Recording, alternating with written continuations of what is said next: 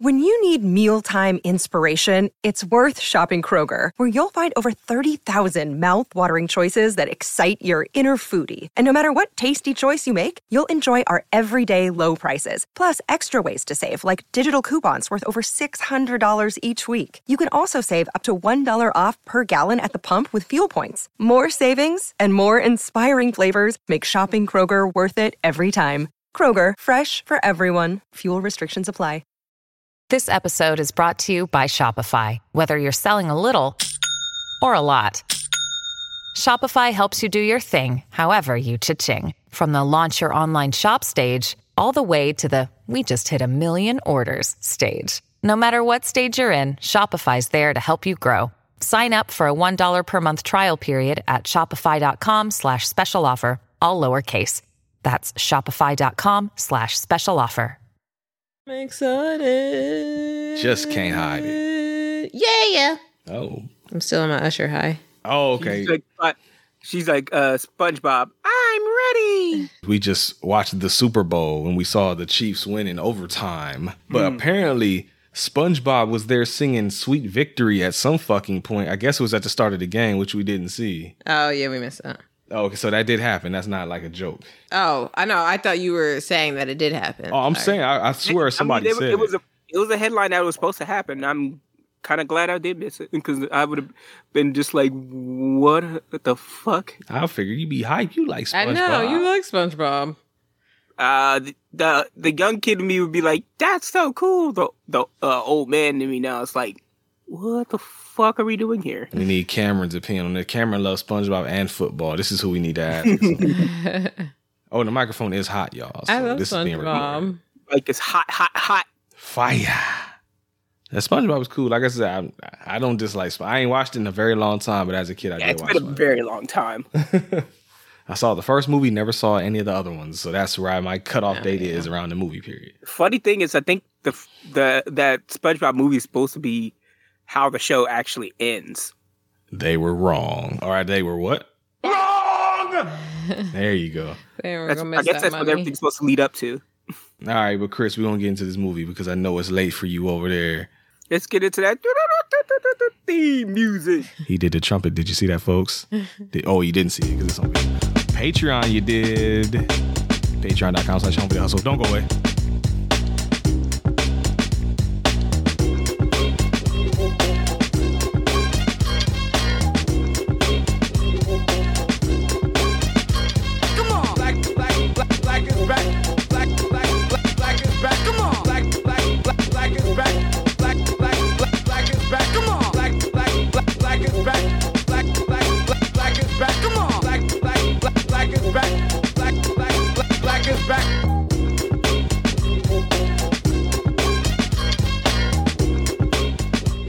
What's going on, everybody? I'm Brent. Chris. Anita. And this is the Home Video Hustle where we do what, Christopher? HUSTLE hustle. Motherfucking hustle. God damn it. Like I said in the last episode, it's not a Black History Month without Spike Lee. That's true. And this is one of the ones we skipped over this one. We did She Gotta Have It. We did School Days. We've done Do the Right Thing, but we skipped over Mo Better Blues. And there's a reason for it. Me and PJ back in the day always wanted to do this movie. He just never picked it out the bag because me and PJ have had high disagreement about certain things in this film. Maybe I'll try and call him, but I'm sure he won't answer this time. But then again, I don't know. Last time I called him, it was 1 o'clock in the morning. He was up making dinner. So maybe he'll be awake. We might have to call and see, but we'll do that later once we get to the controversy because I'm very curious to see if I'm by my own self on this, if all of us are in agreement or if there's one outlier. We shall see. Who knows? But this is episode 337, Mo Better Blues. And I always fuck this up because the title is technically Mo Better Blues. Better Blues. But I always write it as Mo Better Blues. Oh, wow. That's what I thought it was. I'm pretty sure that's probably what it was. And maybe, I don't know, Spike Lee or somebody was like at the last minute, let's do Mo Better. We got the Mo in there. We can't do both.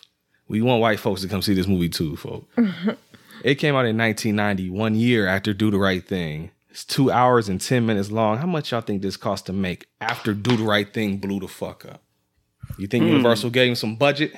Maybe. It is also 1990. Do the Right Thing blew up. As if Do the Right Thing blew up. It did. Yeah, and back in the 90s, they were giving out money for stuff that made money. But they also aren't spending a shitload of money either like today. I'm going to say it's in the millions, but was it in the double digits? Give me a shot and I'll tell you. Or Lex Luthor will tell you if you're wrong. I'm gonna say 15 million. 15. What do you think, Chris? I was going to say 15, but I'll go 12. 12? You got lucky because the volume was turned down, but I'll do it again. Because both of you were wrong. And who said 12? Was that you, Chris? I did. You were closer. Go a little bit lower. 11 million? 9. Damn it. 10. 10 million. Your PJ. You said a little lower. I'm thinking very slightly lower. I always get those two confused. Yeah, you fucked that. Sorry, don't worry about it. How much you think it made? There's some names in here. Black names, though. Black names. And you know they weren't paying us as much as they was paying everybody else, though. I'm going to say 37 mil. 37. You said 10? It cost 10. I'll say 25. 25. Anita was closer. Go lower. Here, the hint, it did make its money back, but how much more did it make is the question. I'm going to say 20 mil even. 20. I'll say 22. 22? $16 million. Ooh. Not a big hit like Do the Right Thing, but that's the only thing with this movie is that Do the Right Thing is one of those movies where it's like, how the fuck do you do something after that? Yeah. That's a monstrous fucking movie to try and follow up on. And he won't even have that big a hit again until Malcolm X. Because in between Do the Right Thing was this and then Jungle Fever and then Malcolm X. So there was a little period there is like he had to work back up again. Because Do the Right Thing was a fucking beast. And it still is. I want to say this is my like third or fourth Spike Lee movie I've seen. You seen Do the Right Thing and what else? I forgot we did School Days together, so I know you watched that one. If I had a list, I would know it from a list. Ah, yeah. That's fine. Don't worry about it. It's cool. But I do need you to tell me what this got on IMDb out of 10. It was something 0.7 out of 10, actually, with 13,489 votes. Something 0.7. 7.7? 7.7. There's only so many numbers you can choose from. Thinking. It's fine. I'm fucking with you. IMDb. Yes, this is out of 10. Yeah, whatever. Something point something. 6. 6.7. Somebody was right. Who y'all think it was? It was Anita. Anita is right. 6.7 out of 10. From the crowd. It's from the critics. I saw the Rotten Tomatoes. Oh, that's right. She cheated. That's right. Well, technically, it was on the screen. But you looked. Oh, Chris. But you looked. Out of 100% from the critics, what do you think the critics thought about Mo Better Blues? Looking down at my notes, I actually did write Mo Better. B-E-T-T-A. The critics probably saw it was pretty good. I'm going to say 72. Oh. Dang it, PJ did not. You know what? Very slightly lower, Chris, so I get the button. 71. Thank you. You know, you technically PJ'd it. 71% from the critics. Now, both of you can do this one, because the audience score, what do you think the audience thought about this movie? You think they liked it? 81. The audience themselves? 81. It's lower than 81. It's not far off from the first one, I'll say that. Oh. I'm going to say 73. I'm going to say. It's a little higher than that. You want to try it one more time? 75. 75% from the audience. Anita's killing it today, folks. I was thinking 75. I just let her. I just said. I tell you this every week, Christopher. You got to go with it, man. So Mo Better Blues is directed, produced, and written and starring Spike Lee. But everybody else, he's got his prints all over it. You know he wrote that part for himself because he called himself Giant, so he knew who was playing that part. It is starring Denzel Washington, Spike Lee, Wesley Snipes, Cinda Williams, Joy Lee, whatever. If you go by the In Living Color sketches, Joy Lee, Giancarlo Esposito, Robin Harris, Bill Nunn, John Turturro, and Dick Anthony Williams, aka Pretty Tony from The Mac. So, question: Answer. Is it Robin Harris's last movie? Yes, because they put the dedication at the end. Well, no. I was like, was it this or Bebe's Kids? Bebe's Kids came out posthumously after he was dead when it came out, I'm pretty sure. But that technically, I think, came out. Let's find out. I forgot about Bebe's Kids for a quick second. Remember if this came out first or Bebe's Kids? I'm pretty sure this came first. Bebe's Kids is 1990. Yeah, 1992. So it's 2 years after this. He probably was in the studio recording before he died. Yeah, I was like, that's all animation, so they can just use clips and whatever he recorded beforehand. So yeah, I'm pretty sure this is his last actual acting thing. Did anyone look up any trivia? Live action. No, I'm about to though. Oh, she's looking now at I the can trivia. look. Oh, okay. Well, there we go. Well, this is gonna be a fun one actually. Who remembers how Mo Better Blues started? It started very differently, I'll say. Oh, it was like little colorful scenes, like outlining the instruments or something. No. It's something before that. Normally, I always joke and say like, "Oh, the titles come," but there is actually something before that. Oh, If either one of you remember, It was a quote from can't remember the name off the top of my head. Was it a quote or was that the end? there's a quote at the end. Nothing. Off the top of my head, the only thing that strikes me, it comes to me, is what they started in Brooklyn in 1969. Or what? No love for Flavor Flav.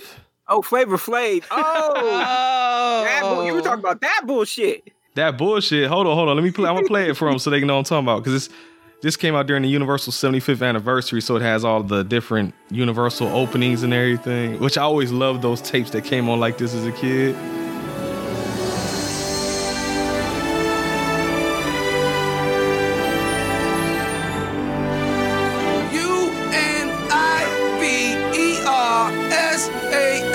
UNIVERSAL. Universal. Yo, been lost for years. Yo, Spike, start the movie, G. Yo, Spike, start the movie, G. Flavor Flav, you've done it again.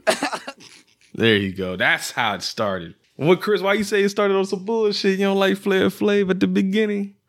It's not that I didn't like Flavor Flav. I just was laughing at the whole time, like, damn this. That's hilarious. I remember when I first watched this when I was hyped. I was like, oh shit. And it's funny because this ain't really a comedy at all either. That's like you get the laugh in before the drama commences. It was a little weird. I love it. I don't care, man. And then you get your opening titles like Anita said. What now? Oh, it's like jazz music playing and they're like outlining the different instruments. It's Terrence Blanchard and Bill Lee and Branford Marsalis playing. I'm pretty sure they did the whole sound. I have this soundtrack somewhere. I don't know. It's not. I have it on CD somewhere. I love this soundtrack. It's actually one of the things that got me into actual jazz music was this fucking movie too. So shout out to that. I don't blame you. This soundtrack is mwah, chef's kiss. And you got the Gang Starr song on there that plays during the end credits too, which is even better. Then you got the hip hop in there too. So yeah, go check that out. But the movie starts in Brooklyn, 1969. One more time. And there's a little homie in there. You find out this is the main character. His name is Bleak Gilliam. Bleak. And every time I hear them say that name, all I can think is your boy Major Payne, Chris. When he was fucking with the chubby kid and he was like over there laughing. He went over to him. He's like, Bleak, Bleak, Bleak, Bleak, Bleak. You find something funny there, fat boy? Or whatever he said. So that's all I think when I hear the name Bleak. Man, that's a blast from the past. I used to see Major Payne. That might be something to throw on the motherfucking episodes one day. But he's in there trying to play the trumpet. And Pops is pretty Tony, like I said, Dick Anthony Williams in there watching the baseball game. But Mama is like, nah, fuck that. Because his little homies come up. And I think Anita said when we watching the movie, like no kids talk like this. Oh my gosh. No. It literally sounded like Spike Lee talking out of Bleak's mouth when he was saying this shit. The Bleak for sure, but the group of kids sound just like the group of kids from fucking Do the Right Thing. But those were like teenagers with Martin Lawrence and them down there and the girly and shit. It just sounded like them, but this same dialogue coming out of like 8-year-olds. Right. Which again, especially in the black neighborhood, especially if it's supposed to be the 60s, somebody, even if it ain't your mama, somebody mama whooping your ass, they hear you talking like that. Right. Like the little kids didn't bother me as much as Bleak himself as a little kid. That's literally like line for line sound like something Spike Lee himself would be saying as a little kid. I was worried for him because when he's talking to the friends, I guess that's one thing, but then he was going in there and he was talking back to mom because dad even had to come out. I think dad had the same feeling I did, like he about to get murdered. Like his mom was in there about to fuck him up. He came over, he's like, hey man, look, hey son, just do the motherfucking thing real quick and you go play with your friends after that. I don't want to do it. To be honest, if I was that little kid, I'd have probably thrown the trumpet down myself and walked away. And mama would have beat that ass. Probably. She was an asshole, mama was saying that. She was an asshole. It's okay for you to try to instill some kind of, skill or, whatever in your child, but let the boy they still got to be outside. a kid. Yeah. It almost has the reverse effect because then then they don't want to do it. You're actively making them not want to do the shit no more. Ask me how I know that. Same here. Ask me how I know that. Because now it's like, now fuck you. I don't want to do fuck this shit. I'm going to purposely do it bad now. Like, again, I won't go into detail, but I felt that. For the opposite effect, mama told you can't do something because it's for one reason or another. You want to do it anyway. Yeah, now I was like, oh, fuck that. I'm going to do it now. You got to have that motherfucking reverse psychology. You got to have mind control over Debo, motherfucker. But it ends up working out because you just flash ahead and he's actually playing with his group. It was the Bleak Gilliam Quintets. And they're playing at a club. I can't remember the name of the club right now, but it's ran by John Turturro and his brother. And they're playing and doing everything. But you find out immediately that him and his saxophone player, what was my man's name? I know it's Shadow. Wesley Snipes. Shadow, thank you. They got beef. Because Shadow out there trying to make a name for himself. Bleak Gilliam, as you find out at the end of the movie, got records and all kind of shit, been playing for a while. And he like, it's my time. I want some shine out here. So he's stepping up doing saxophone solos, which I would prefer anyway, because I like the saxophone better than the trumpet. But that's just me. And then they go backstage, and of course they beefing, because he like, man, you out here grandstanding, you doing too much. This is the motherfucking Bleak Gilliam Quintet. You want to do that shit? Start your own motherfucking group, motherfucker. And then while all that's going on, you got Robin Harris out there pretty much just doing his own thing. What's up? I always wondered which one has more range and takes more skill, the trumpet or saxophone? Anita, do you know? You're the one that played instruments here. If I'm giving my personal opinion, and this is not, I don't know this for sure. This is just from my like elementary to middle school band. The trumpet, the breathing on it is a lot harder. That's what I thought. I was saying it during the movie too. I was even pointing out because I was like, with the saxophone, like when you watch like Najee or somebody playing on a saxophone, like they look calm. They just like, they look cool. That's why there was always the cool instrument to play as a saxophone. Man, you look at like Louis Armstrong and them on the trumpet, they look like they about to pass the fuck out. Yeah, cheeks all puffed up and shit. Control, all that. Yeah. So it probably, that's why I pointed that out too. I'm like, it's probably harder. Because I also had a friend in elementary school who played the saxophone, and I saw that in his room. I was like, man, you must have some good breath control, because he had that. He was doing some. He played soccer, and he had did martial arts too. He was just all over the place. I will say maybe that's the pro and the con. It's like the trumpet takes a lot of breath control and like wins your ass, but it's a lot lighter. The saxophone is a lot heavier, but I guess it's a lot easier to blow into. So I guess that's the give and take with the saxophone and the trumpet. Right. But it's all good though. Cause like I said, he like, this is my motherfucking group, so quit that shit. Next morning, he wakes up in bed with a girlie named Indigo, played by Joy Lee, Spike Lee's real life sister. And I told Anita, I'm like, I bet the conversation when she was like, hey man, I'm about to do this movie. I need you in it again. And you going to be love interest for Denzel Washington. How fast did she accept that role?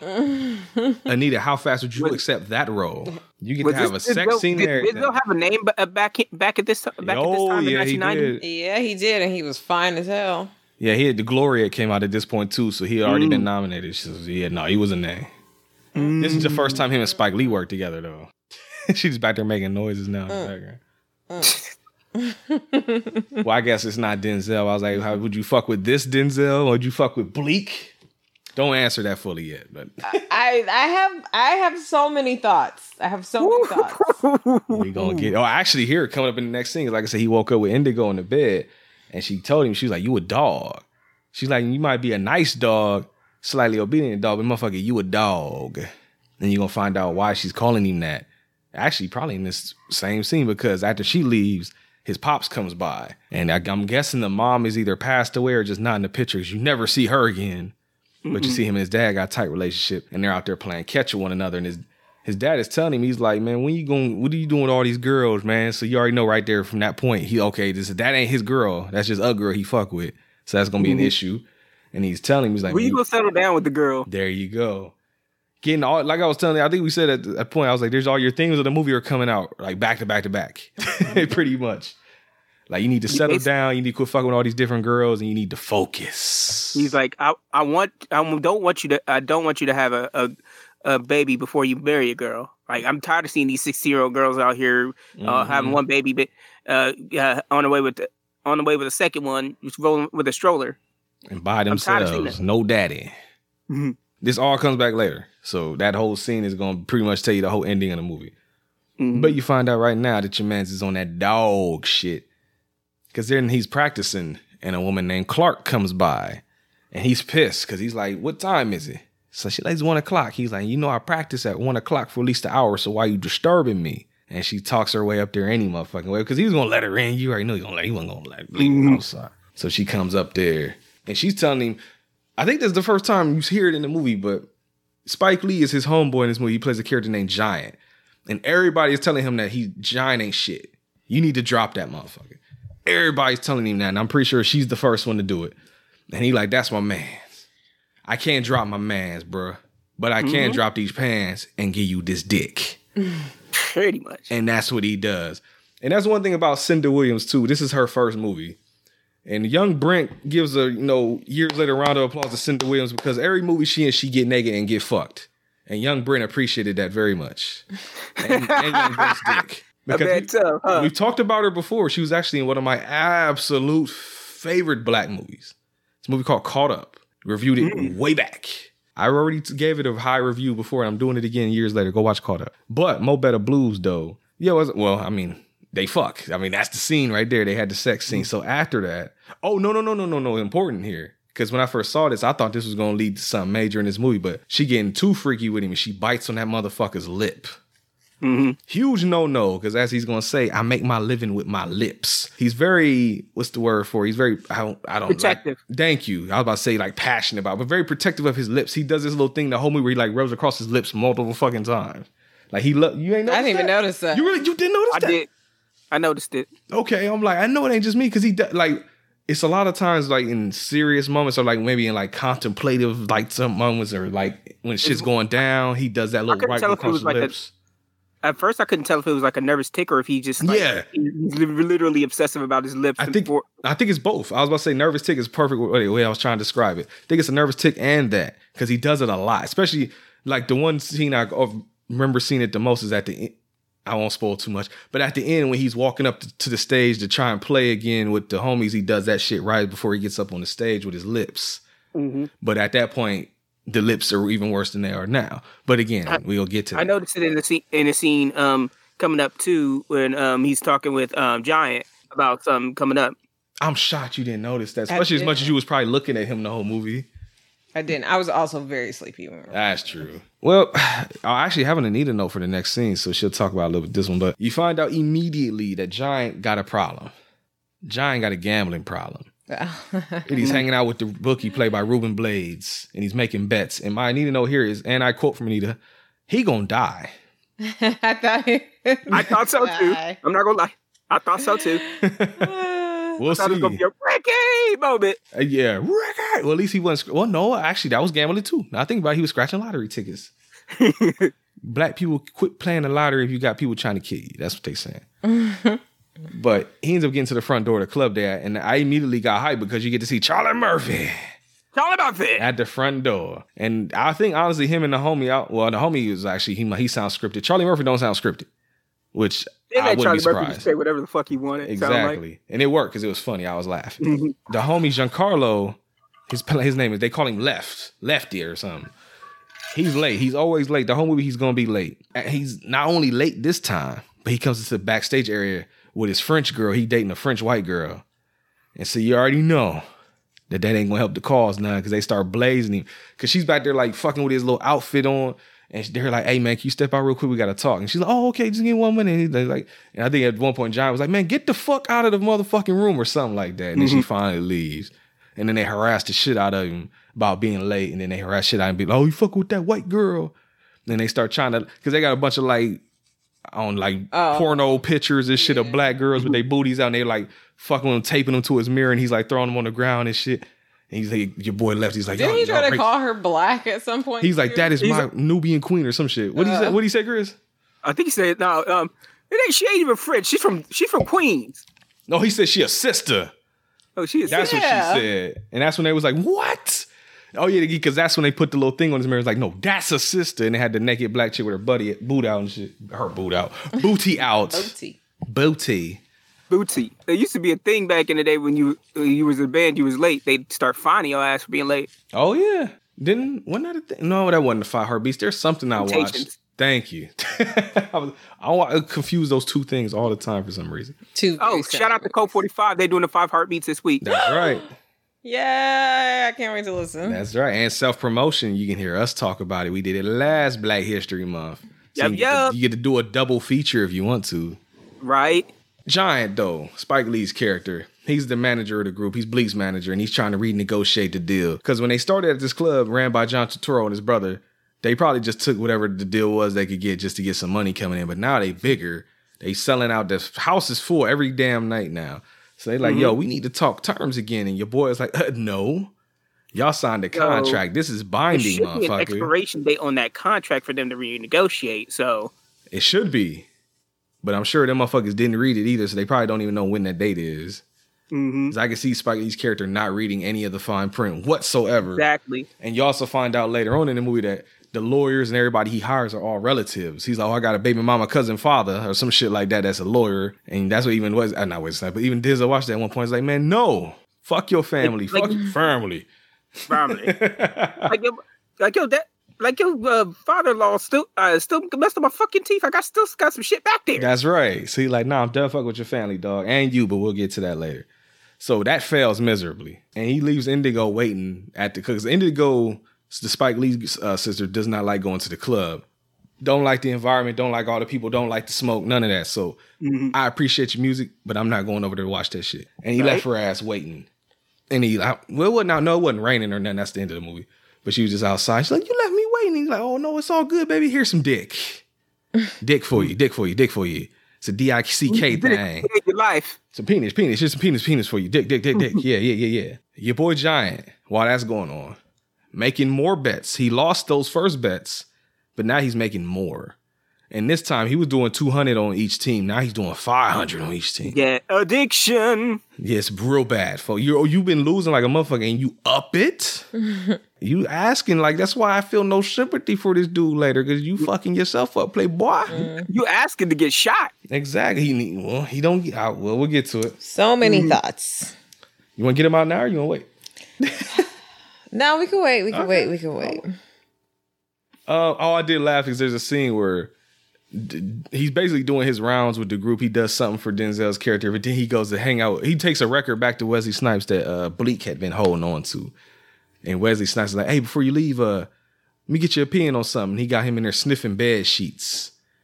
Because he was, I guess, cheating on his main girl. Which, actually, now I think about it, it's kind of crazy because he's going to hook up with a girl later. And he never actually do see this girl he was talking to. Never see her. So I thought about that too. Never see her though. Waste of time because it didn't matter anyway. But for now, though, he's got him in there trying to sniff sheets and see if it smelled like perfume or not. Whereas I was like, just wash the damn sheets. And Anita was like, just don't cheat. And I was like, well, yeah. That's what I was saying the whole time. Just like, why are you even going through all this shit? This is why it's not worth it for me, because it's too much work. Yeah. I ain't about that doing that shit. I said the exact same thing when we watched it. I'm like, this is why I never do all the type of shit, because it is way too much. No, actually, this scene, there's another scene later that really shows like, no, this is way too much work. But it shouldn't be that much work. Okay, I'm just going to point. And let's get it. And maybe I read into this wrong, so tell me if I'm wrong. Okay. But it seems like Bleak made it very clear that he is with multiple women and that is his choice. And if you want to get down with him, understand that he's with multiple women. Yes, he's polyamorous. There you go. Is that what it is? Yeah, whatever he wants to call it. Mm-hmm. So it's like, if they both knew that up front and they still decided to do that. They do both seemingly know about each other. They do know about they're asking each other by name too, so they know their names. Mm-hmm. So it's like, okay, well, you made a choice. I don't think he forced them to do it. This is why you can't trust it. Like, motherfucking Public Enemy tried to tell you this. You can't trust it. Well, by the end, you'll find out one of them actually does care about him. The other one's kind of just a side piece. Honestly, to be real, I think they both did care about him. One just wasn't willing to put up with his shit, and the other one did, which she is absolutely crazy for. But it's... Yeah, I think because the next scene coming up, actually, he's just got done smashing Clark again. And she's like trying to talk to him. And she's like, hey, I've been working on my singing and shit. And, I think I can contribute to the group. We can do some different shit. Like, Clark's more of trying to get in more than actually caring about him. I didn't take it that way, though. I didn't take it as like she's like using him or like groupie shit. I felt like she genuinely was like, hey, I can use my skills to help you out. And he took it the way that you saying, I think, Chris, because he's like, oh, well, you can go sing with somebody else. He's like, we good, basically. Yeah, he's basically like, I'm not about to give you no handouts. And she like, I ain't asking for no handouts. I'm saying I can fucking sing for you and get on the stage and get on tour, whatever the fuck with you. And he like, nah, we good. We the quintet. We don't need nobody else. Could be attributed to somebody also blowing her head up about being a good singer too. We'll get there though. That's right. Well, it's the point where he just completely tunes her out. You see pretty much how his mind works because she's going, well, at first, he leaves the room and he goes to, I think it's piano, and he's like doing a little, like humming and shit. And she's talking in the background. Stringing notes together in his head. Yeah, and as she's talking, you start hearing her fade out. Like it starts going like she's like blah blah blah blah blah blah blah. He probably learned how to tune shit like that out when he was talking to his mama. Probably. Hey, it all go back to that mama. Probably. I didn't think about that, but you're probably right. Mama was on some bullshit, but he completely tunes her the fuck out, and she end up. I think she gets to the point and walks away is what ends up happening. And he ends up like trying to compose a whole new song, but meets up with the homies before the show again, and Wesley is like, "Hey, we need some more motherfucking money. We want to get paid. Look at how many people out there right now. Your boy Giant is fucking up." He's like, "Yeah, that deal we had was cool, but it's like we got more people here, and we doing better business. So we need to get a better cut of that business." He said the same thing. Giant's trying, but they fucking him around with this contract. Maybe we need a better manager. I would say maybe we need to get rid of Giant. Again, everybody, since that early scene, everybody is telling him to get rid of Giant. And he doesn't. He ends up doing a performance anyway. Like, I guess they get cool enough, everybody professional enough to be like, look, we got beef, but we going to go perform. But he performs a song that he made, the song that he actually made while he was tuning Girly as a song called Pop Top 40. And it's kind of like what would you call, like a slam poetry jazz thing? Spoken word. Spoken word, there you go. That's what I was trying to think of. Because he's going on about, songs on the radio. I hear people talking about love, Love, love. And how then he does a whole Flavor Flav impersonation with the backwards cap on and everything. And him and Wesley Snipes, like I said, they was just beefing. They both dancing on stage and like dapping each other up and laughing and everything, like doing the performance. And I love that little performance he does. At the end of the day, they still brothers. Wesley is starting to care more about his pockets. Wesley wants some motherfucking money. It's like I be telling people at my job, black folks don't play about their money. I don't give a fuck about none of that other bullshit. We be cool after you pay me. It's like that scene. Well, you ain't seen Goodfellas yet. But when the main character was describing one of the other main characters, he's like, his whole personality is, I don't give, fuck you, pay me. He's like, oh, your fucking car broke down, fuck you, pay me. Oh, you got to buy your kids something from school, fuck you, pay me. God damn it. We don't give a fuck about none of that other shit. Give me my motherfucking money. Then we be cool after that. Damn it. I got short Goodfellas one day, Chris. Have you never seen it? I think I've seen pieces. Oh, okay. It's coming, believe me. But Bleak actually goes and tries to talk to the owners himself. And at first they're all like all up on like, oh yeah, no, we love you, man. You bring all the people here, but no. You're not getting out of that contract. You see this shit right here? This legally bonding, baby, and if you try and break it, I'll sue your punk ass. Don't they even tell him to get rid of Giant that's too? Right. They also give it to Giant too. Yeah, because they trying to get them on. He's like, man, get rid of your boy. And he's like, because he's like, I got a brother or some shit. He's like, man, he get you all kind of money out here. Another shyster for you. And he like, nah. I got brother-in-law like I could get up with. And then this scene right here is when, in my opinion, when the movie like really picks up. Because there's the next night at the bar. And the whole thing, like I told you earlier, Indigo don't like coming to the club. But she about to come to the club. Rocking a bright-ass red dress. At the same time that Clark comes into the club, same time with the same bright red dress, not even a bright, just the same exact. And who gave them the dress? Bleak. And see, that's the dumbest shit I've ever heard in my life. It is, and that's one thing Giant even said. Giant was like, "Look, when we went out there to France, I told you don't buy the same dress." He's like, "But you was rushing, talking about, oh, we was gonna miss the plane, and your goofy ass bought the same dress, saying, oh, there's no chance." Then he was like, "You even bet me that there's no chance that they'll never be in the same place at the same time with the same dress on." He's like, "You owe me $50." $50. And he does give it to him. He's like, yeah. Then he looks at him. He's like, all right. You can tell he's nervous, but he's like, tries to play it out. He's like, watch me work. He's like, what you about to do about this? But before he even gets out there, what's his name is Shadow out there swooped in. The work from Clark. Oh yeah, because why? Because he goes to Indigo first. And she like noticed him like sweep over there, and he sat with her and was like trying to game her up. And at the same time, Shadow is dirty macking to an extreme level Yeah. And if you don't know what dirty macking is, it's basically going over there and shitting on the dude that you know they fucking with, purposely trying to get them to sway on your side instead.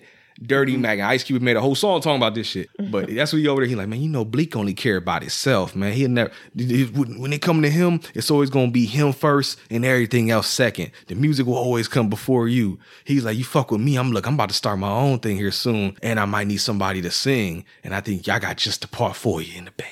So come fuck with your boy. And she's like, nah. At the time, he's like, get away from me, basically. And at the same time, your girl Indigo is over there talking to Denzel or to Bleak, like, yeah, you ain't expect to see me here, huh? You about pissed yourself when you looked over here and saw me. And she's like, hey, how's Clark doing? She's like, I like that dress she wearing. And your boy, I always laugh at this part because your boy Bleak now, you can see the gears trying to move. He can't think of shit to say. Right? She peeped Clark out immediately with the dress on. Nay, because it's hard not to notice that bright red ass dress on somebody. And again, like Anita said, they have to know about each other because she saw the dress, but she knew who was wearing that shit though. By name. Right. That Jessica Rabbit ass dress. Man. Who framed Bleak Gilliam out here, motherfucker. But I'd always laugh at this point too because he just gets to a point where he just gets up and walks off. I can't think of nothing. Fuck it. Like, you got me. And it's grimy because he gets up and leaves her table to go directly over to sit with old girl too. It's like where she could visibly see him walk to go talk to her. No smoothness whatsoever. Like, I don't know what the fuck you would have done in that situation, but that ain't what I would have done. I will say that. So it's all fucked up. And he even tells Clark, he's like, man, look, don't worry about, because she points out the same exact things. Like, oh, it's Indigo and she got the same dress. And he's like, don't worry about that. He's like, man, look, all that matters at the end of the day is I'm leaving here with you. You the winner, basically. You are the chosen one. So don't even worry about none of that other shit. And fuck Shadow, too. He ain't shit. After this, though, this is the scene where I told you, Chris, I'm like, this is where it's like, nah, this is too much work. Because you get, I guess if you would call it like a dual sex scene, because it's Denzel fucking Indigo and Clark, not at the same time. It's cutting back and forth between them both fucking. And in both instances, he fucks up and calls one the other's name. He calls Clark Indigo and he calls Indigo Clark. And I didn't even catch it until they started going off on him about it. Oh, you didn't hear him say it? Did you? I heard him say it. Oh, okay, I always noticed it. But yeah, because I think it actually shows Clark first. He said Clark first and he called her Indigo. And she was like, what the fuck did you just call me? He's like, what? Oof. And yeah, anybody here ever have been in this situation before? No. Oh, Anita made a face. Uh-oh. I've messed up once. You messed up once? I've messed up once. Ooh. Okay. I won't ask no details. No. I won't ask no details. It was a fuck up. I don't think I have. At least I don't remember. But I've also never really fucked with multiple people like that at the same time either, so. Same. It wasn't like I was messing with someone else. It was literally, I just called the person the wrong name. They should call him something crazy. Like, oh, Geralt.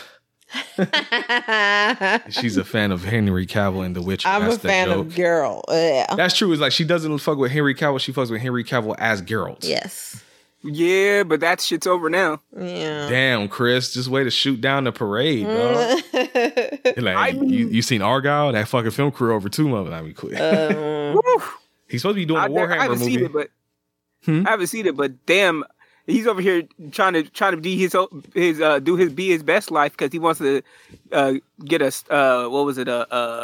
Warhammer 40K movie going too. Well, that's the thing, because Henry Cavill is just a big fucking nerd in real life, so he'll always have something to fall back on. He can fuck around and probably be a Twitch streamer if the worst case scenario happens and just play Warhammer. But yeah, that would be hilarious. If that happened with me and her, I would laugh so hard. Oh my gosh, don't laugh at that. That would be horrible. I would crack up.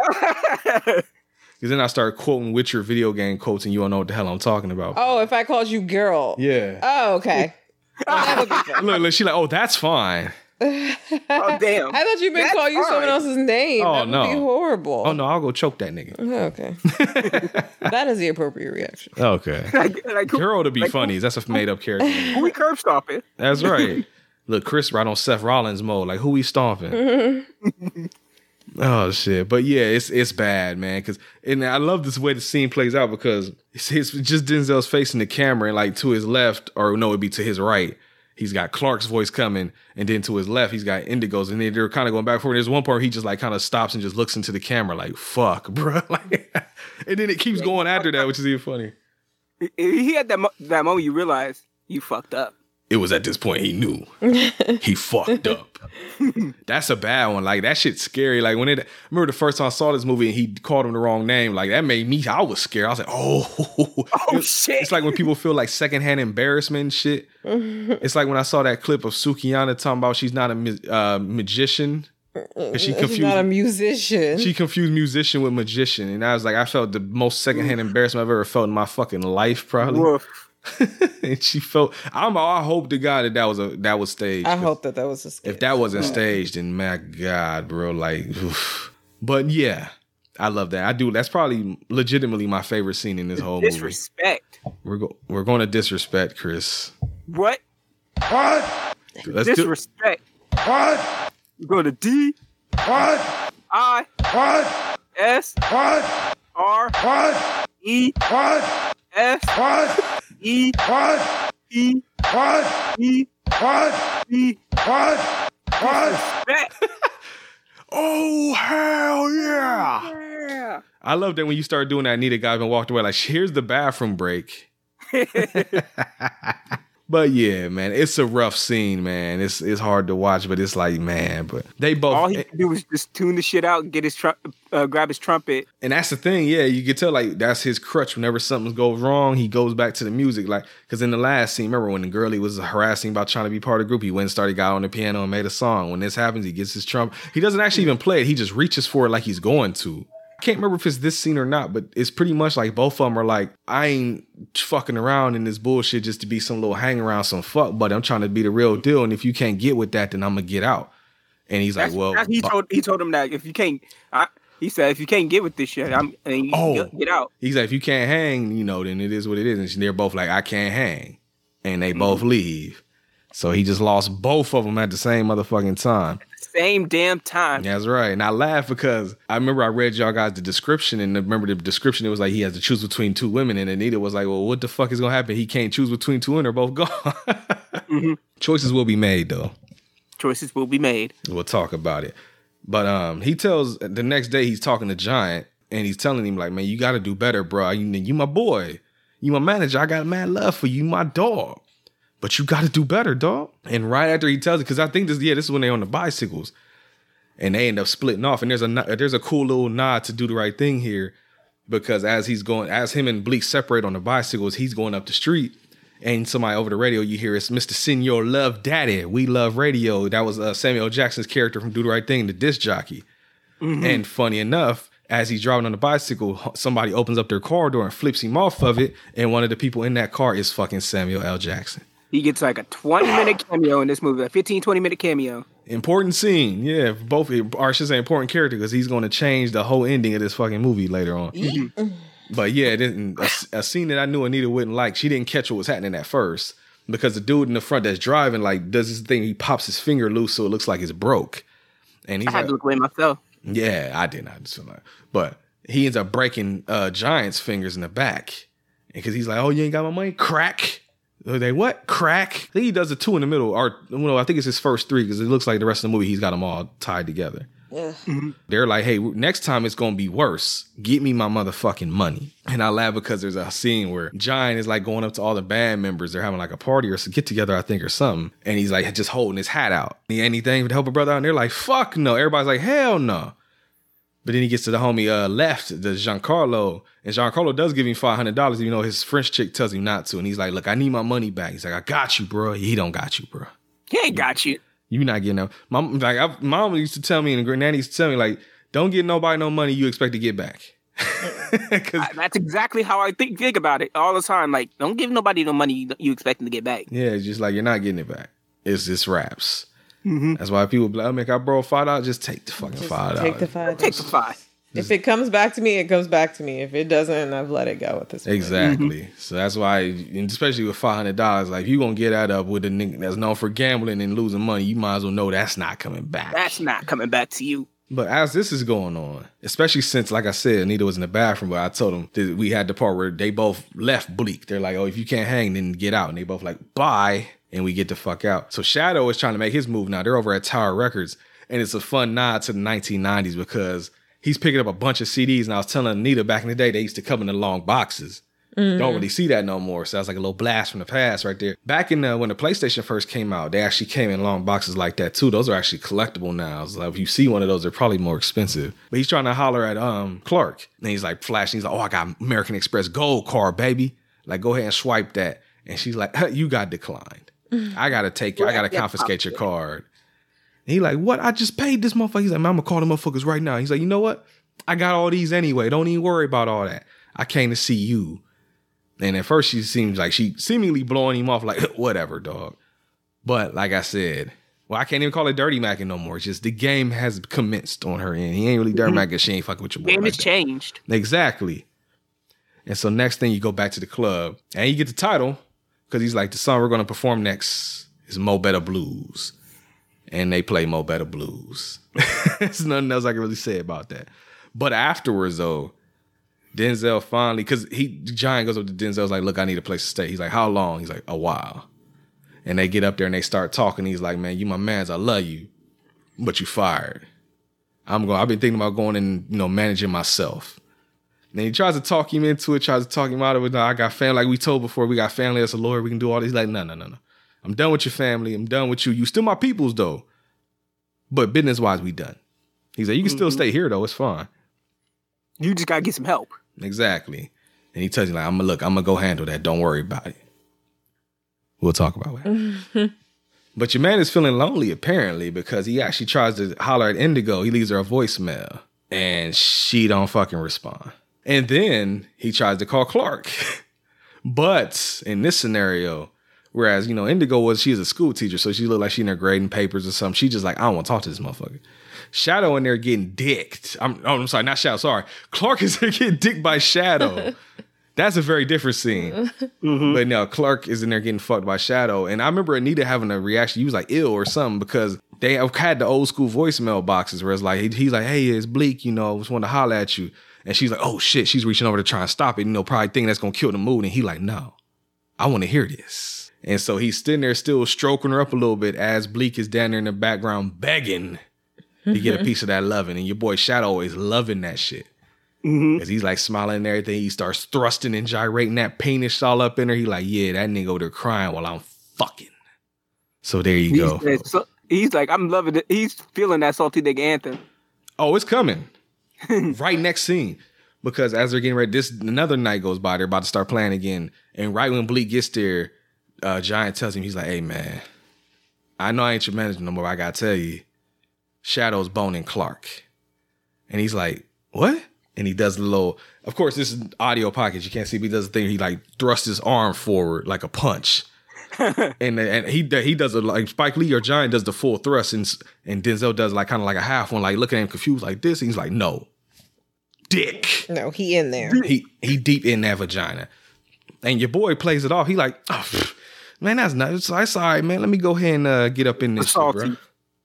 But then as he's walking up the hallway, Shadow comes up behind him. And we get to break it out, folks. Mm-hmm. He tried to play it off with his boy, but he can't play it off now because the dude that's fucking one of his girls, in his mind, I guess, he comes up and he's like, "Hey, man, we need to talk about that money situation again." And he like, "Man, get the fuck away from me, bro." He's like, "What you mean? No, we got to talk about this. Ain't nobody playing until we get this motherfucking money situation figured out." He's like, "Man, get the fuck out my face." And he shoves him against the wall. And of course, Shadow shoves him back. And then Denzel's character put him in a fucking headlock. And everybody had to come break him up and everything. And he's like, "Yo, you motherfucker, you fired. Fuck you. Get the fuck out of here. Anybody else that want to be with him, fuck y'all too. All of y'all fired." And I love because Bill Nunn's character, can't remember his name unfortunately, but he's over there like, "Look, we got to get paid, bro. Like, I need to figure this shit out." Yeah, I need money. So, yeah. Him and Giancarlo actually are like, "Yo, what the fuck, bro? Like, what we gonna do here?" So Shadow gone from the group. The other three stay there because, again, they want their money, but because of the saltiness, like I said, he tried to play it cool. But then when that brother that's fucking his girl is face-to-face with him, we cue the anthem. Right at the beat drop. Damn, I'm good. But yeah, so he's gone from the group now. Fight happens. And then Giant goes to the bathroom taking a piss. And while he's taking a piss, there was a dude in there with him, but he leaves. And when he leaves, like slowly up above the top of the stalls, you see Samuel Jackson and the other homie like sneak up. It's like, oh shit. It's like they was playing GoldenEye, Chris, on Nintendo 64. They came up out that star. And they immediately grab your boy. And they give no fucks. They carry his ass out the back door through the fucking crowd. Like, everybody can see what's happening. Ain't nobody doing shit, though, because they probably know who these people are. And he's yelling like, Bleak! Bleak! But Bleak is up there playing his song. You could tell, like, he's not ignoring him. You could tell your boy is distraught. Like, he wants to go do something. He doesn't want to stop playing his song. So he's got like this look in his eye, like, fuck, what do I do type look. But he does finish the song. I did laugh because you could tell he's like trying to hurry up and go through it. So he starts playing super fast. And you see my man's on the bass trying to keep up. And then my man's on the drums is going ape shit trying to keep up with him. But when he does finally finish the song, he just immediately like drops the shit out of his mouth and runs to the back. Because the whole time while he was still playing, your boy been getting the shit beat out of him. Like they was going ham on him. They beat the brakes off this motherfucker. And then when he gets out there, like your boy, like Spike or Giant got the eye jammy, like swole up his mouth. Like his face looked distorted.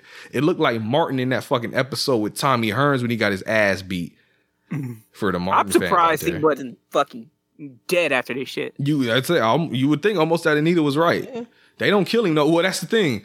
The one homie with him is like, man, look, I don't kill my fellow brothers, but I'ma fuck you up or something like that. He's like, I ain't gonna kill you though. So they end up they like beat him up and throw him into the garbage, and then fucking Bleak comes out there and is like checking on his mans, and the dude, like him and the dude and Sam were like talking and cracking jokes, and fucking Bleak steals on the other dude, and Samuel Jackson's like, oh, word, blah. And he's like, oh, motherfucker, you stupid as hell for doing that. And they start beating the shit out of him. And Denzel tries to block one of the punches with the trumpet, and Sam Jackson hits it. And he's like, oh, mother. He's like, give me that motherfucking horn. Snatches out his hand and like hits him in the face with it like 3 times, like hard as fuck. Busts his whole top lip open and everything. And then when everybody starts coming out, they kind of throw it back down at him and they like get up out of there. And then, because like Chris said earlier, they got beef, but that's still my homie.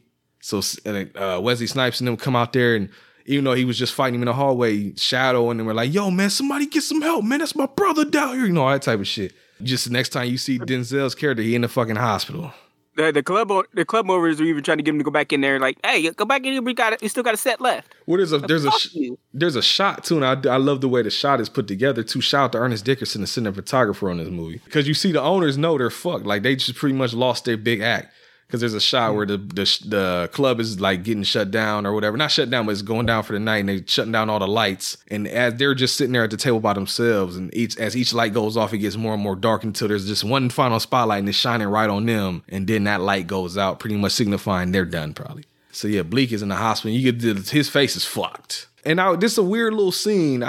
Maybe you guys could tell me a little bit about what's popping off here really. But the dad is sitting there talking, and he's basically giving him props for like fighting as a kid and shit. Basically, he's like, you know, when you was a little dude, man, I used to watch you from the window getting in all these fights, and your mama would try and be like, oh, you know, go out there, you need to quit fighting. He's like, nah, you know, it kind of made me proud to see you standing up for yourself. He said at the end, like, weren't you defending Giant at the time? Forgot about that line. So I guess that is what it is. Like, every time you get your ass beat is because you're dealing with this motherfucker. It has something to do with him. He is he is not the problem. I don't want to blame another adult. Like, Bleak is a grown-up. He can choose your friends wisely.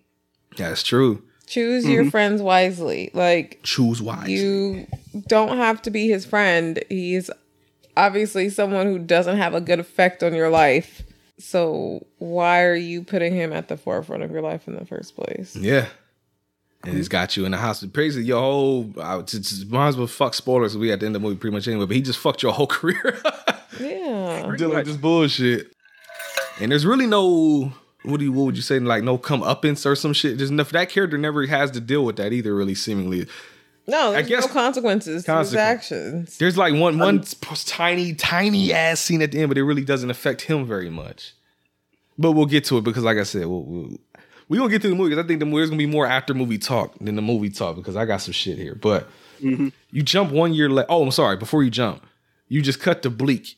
He's out of the hospital, but you can tell he's like kind of losing it. He's going through it because he's just laying on the floor.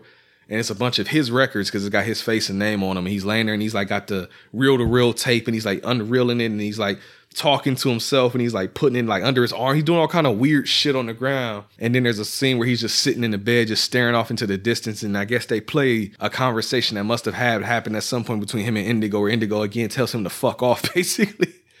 And I don't know if that happened post-hospital or pre-hospital, but at some point he's reflecting on that. And that comes back later. A year later, in fact, because we jump a year after all of that. And Bleak is walking up the street, going to a real nice, fancy-looking ass restaurant or something. And Giant is actually standing at the front door. And he's like, yo, man, there ain't nobody seen you in about a year, man. I guess so he's been in seclusion for about a year. And he's like, yo, we was worried about you, man. That's not okay to leave somebody who's been through that kind of shit to just leave them to themselves for a year. That he had to have gone through some mental fucked up shit in his head, being by himself like that for a year. Well, yeah, I'm saying he was there curled up on the floor, damn near probably fetal position, just laying on his records and shit. And you do see, I don't know about Giant, but there are characters that say they reached out to him and they just never heard from him. So he's just ignoring everybody except for his pops. He did say his pops was there with him. But he tells him, he's like, yeah, man, you know, I'm the door. Giant says, I'm the doorman now. So that's pretty much what he doing. And he says, like, hey, you going inside? And he's like, yeah, you know, I talk to Shadow. He's got to go to meetings once a week. There you go. Yes, he do know he is getting help. And Bleak is telling him, like, yo, I'm going to go in here and holler at Shadow. You know, I've been talking to him about possibly, you know, getting on the stage, doing some music with him. He's like, all right, bet. He's like, I'll walk in with you. And when they walk in there, Clark is actually on stage. It's because it's the same. It's Shadow and the same three other homies. But they got Clark in there. Clark pretty much replaced Bleak in his quartet. And she's singing a song called Harlem Blues. And I think Cinda Williams is actually really singing this song, and they make sure you know it because she sings the whole goddamn song. Yeah, her singing is not bad. No. The lyrics are just garbage. Oh, you don't like the lyrics? The lyrics are doo-doo. I didn't think her singing was that great. I'm sorry. Oh. It wasn't. It didn't have, I don't know. I don't think sorry, Chris. I think the effect that they were going for us to be like, oh my gosh, like this is such a like amazing moment for her. Like, I just it didn't resonate with me at all. Like she could have been a decent singer, but like I said, the lyrics were just doo doo. You sound like fucking Charlie Brown from Leaders of the New School in Scenario. He's like, the rest are doo doo. Did you they are just these lyrics are dog shit. You know, it's funny because we watched this with the subtitles. I think it's the first time I ever watched this with subtitles, and I didn't necessarily think they were doo doo. But I was reading them as she was singing them, and I was like, kind of like, yeah, the lyrics, I thought they weren't great either. I will say that. So I do kind of agree with you. And there were times where I did notice, I guess I'm in the middle with both of y'all, because I didn't think she was the worst, but I did notice, I heard that voice crack a couple times, I will say. But movie-wise, Bleak is watching this, and he's probably in his mind thinking like, damn, you know, this could have been me. This could have been us. You know, I could have not had probably most of that bullshit happen if I just let her go up there and sing, and we met, you know, the what could have been type shit. Yeah, probably. that could have been his life. Like he's looking at them thinking like that could have been my girl. We could have been on stage with our band doing the same thing. But he's too hard-headed out here. He's like as a girl, he said, you always thinking about yourself. You've let all this other shit go by, and the one person you always were thinking about is the person that just got your ass beat up in the alley. Like Anita said, you got to choose wisely. But after that, though, you know, Shadow eyes him in there. They're all cool now because Shadow, what the fuck he got to be mad about anymore? He's like, shit, I'm doing what I wanted to do. I got the girl. Yep. I got the band. I got your fucking band. I basically stole your name. It ain't the Bleak Quartet. It's just the Shadow Quartet. He didn't even change that shit very much. But he's like, you know what? We are cool. You know, he did come to his aid after he got beat up in there. I still got love for you, so fuck it, man. Come up on stage. Denzel, at this point, you can tell his lip is fucked up. But he goes up there and he breaks out the trumpet and he starts singing. Or not singing, sorry. He starts playing. And it's all right at first. But then as it goes on, then it starts coming off key a lot. And then it gets worse. And then you start hearing the crowd start going, oh, they're rumbling in the crowds. I'm like, almost booing. They probably getting their tomatoes ready. And then Shadow just has to step in and like cover for him. He just starts playing right beside him. And your boy Bleak just puts his trumpet down and just says, fuck it. Doesn't say it. He says no words. He just puts it down and walks out. There's a shot of Clark looking sad, like, damn, man. He hands it to Giant. Giant's like, come on, man. That could happen to anybody. You'll do it again. You rusty, I'm not feeling it. Yeah, he dramatically runs out into the rain and gives Giant his trumpet. Yeah, he had a hat and an actual full body raincoat. He does not put either of those things on. He just walks outside in the pouring ass rain. And as Chris said, he hands the trumpet to Giant and just walks off into the rain. And Giant's like, I'm not going to sell it. In the rain, he ends up going over to Indigo's house. And it's super late at night, apparently, because he's like banging on the window, banging on the door. He's like crawling over to the window. He's like banging on the window. And she, like in her full nightgown, attire, and like turning on lights, like, who the fuck is at my door, bro? And again, she hasn't heard from him in a year. So she legitimately probably doesn't know who the fuck this is at her door banging on it all crazy. Right. And then he comes in and he commences to doing fucking Omega level begging. Like begging, simping, whatever you want to call it. He is trying his damnness. He's like, not even, I can't say he's like half apology. He's not even fully apologizing either. He's just kind of like saying random shit. Choice. It's you. I want you to be with me. Anita has thoughts, so let's go. No, that wasn't a choice. She was his last resort. You know what? Let's go ahead. Fuck it. Because I was thinking about it afterwards, and this movie I'm going to mention came out 9 years after this. It's basically the Love and Basketball thing all over again. Mm-hmm. It's the exact same thing I complained about in Love and Basketball. There was no choice being made. Love and Basketball is not a happy fucking ending. No. It's not. That is a terrible fucking ending for that. Whoever Sanaa Lathan's, I don't know what her name was, but that character is not a good ending for her. You are the consolation prize or whatever the fuck.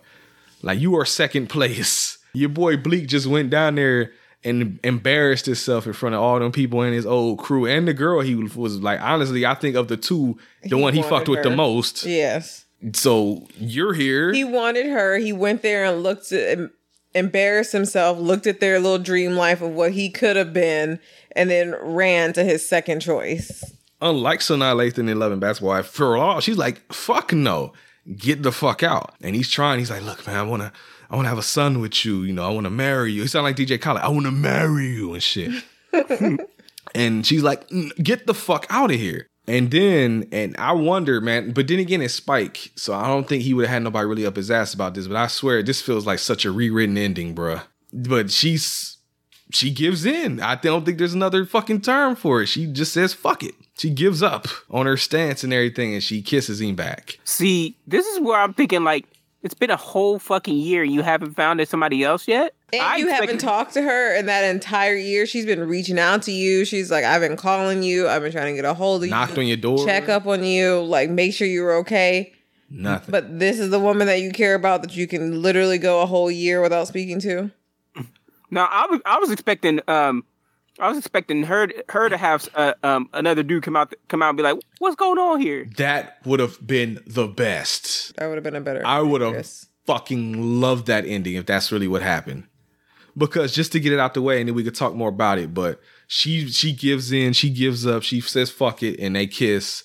And then it does a fucking like how the third Lord of the Rings movie just keeps fucking ending over and over and over. It keeps going. This does the same exact thing. It just keeps ending. It just has 5 endings. You know, they about to start fucking. He like picks her up and they go up to the room and they fucking or whatever. And then you get a shot of like the skyline and everything. And then there's like, it pans over a little bit and you see she's standing there with her stomach out. She's pregnant now.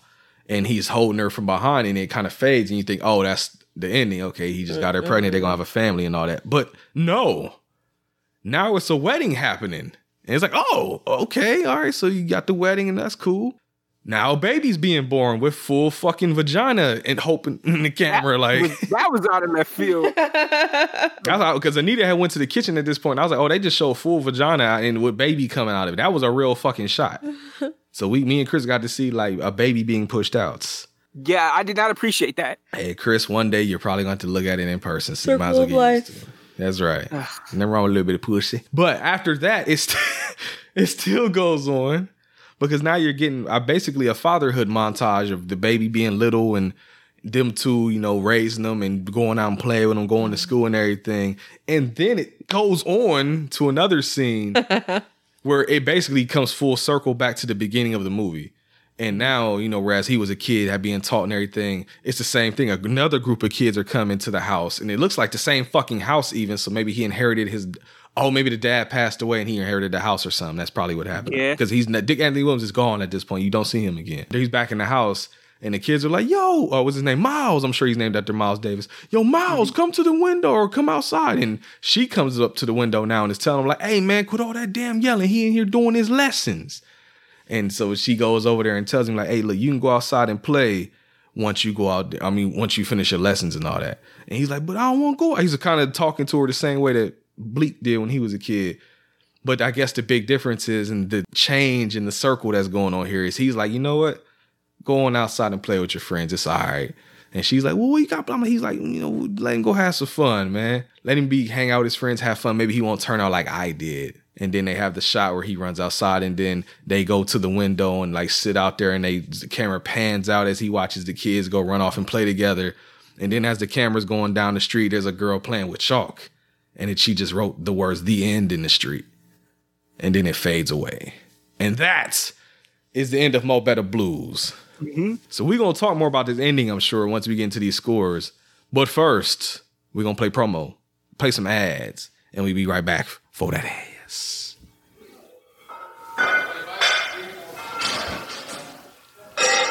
Wow, you look great. You loud. Thanks. It's because I've been listening to the So Wizard podcast. So Wizard podcast?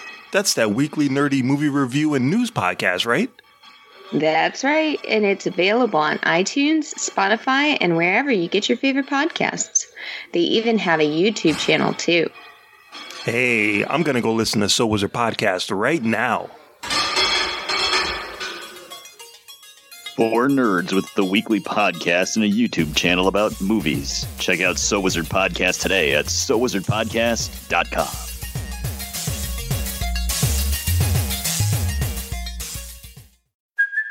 Hey, it's Kaylee Cuoco for Priceline. Ready to go to your happy place for a happy price? Well, why didn't you say so? Just download the Priceline app right now and save up to 60% on hotels. So whether it's Cousin Kevin's Kazoo Concert in Kansas City, go Kevin, or Becky's Bachelorette Bash in Bermuda, you never have to miss a trip ever again. So download the Priceline app today. Your savings are waiting. Go to your happy place for a happy price. Go to your happy price, Priceline. Another day is here, and you're ready for it. What to wear? Check. Breakfast, lunch, and dinner? Check. Planning for what's next and how to save for it? That's where Bank of America can help. For your financial to-dos, Bank of America has experts ready to help get you closer to your goals. Get started at one of our local financial centers or 24/7 in our mobile banking app. Find a location near you at bankofamerica.com/talktous. What would you like the power to do? Mobile banking requires downloading the app and is only available for select devices. Message and data rates may apply. Bank of America N.A., member FDIC. All right, so I'm going to do something I don't do very often. I'm going to go first. Oh. I do enjoy this movie. And the one thing, because I brought this up multiple times, that's why I'm going to go first just so we can talk about it. But the thing that me and PJ always would disagree on this movie, I fucking hate the ending of this movie. Yeah. I despise the ending. I hate the ending of this movie, bro. Me and PJ did, because PJ likes it. And he's like, oh, but it's, you get to see him change and he got his family and he's raising his kid to be, I'm like, family. But I'm like, fuck, it's not earned. It's not deserved. His character does not deserve this ending at all, in my opinion. See, I'm on the same line as PJ about certain things about like happy endings and that kind of shit, but I'm with you on this. It's not earned. It comes out of nowhere. This ending is entrapment, basically. Damn, I didn't think of that word, but shit. It feels like, honestly, it's just like I said, like with Love and Basketball, I feel bad for the woman. Because it's like you were second place so hard in this movie. Like if he had never got his ass beat, or I'll take it back. Even if he got his ass beat, but they just didn't fuck his lips up, I bet you he would have went to her first and tried to smash even though Shadow had already been fucking the shit out of her. So maybe he might not have been able to, but I bet that's who he'd have went to first. Oh, he wouldn't have given up. Exactly. So no, I feel bad because the whole time she's like, no, fuck you, no, go away. And then it just, out of nowhere, it's like, you know what? Fuck it. He basically Stockholm syndromes her into fucking loving her. Right, into fucking loving him. Real shit. Like, I hate the way this movie ends, man. Because honestly, that's the thing is I know Spike Lee didn't probably want, I mean, he just did Do the Right Thing and had the more downbeat type ending, so maybe he didn't want to do that type of thing again. But there's a reason why Do the Right Thing is so fucking great and loved, because it felt realistic in that way.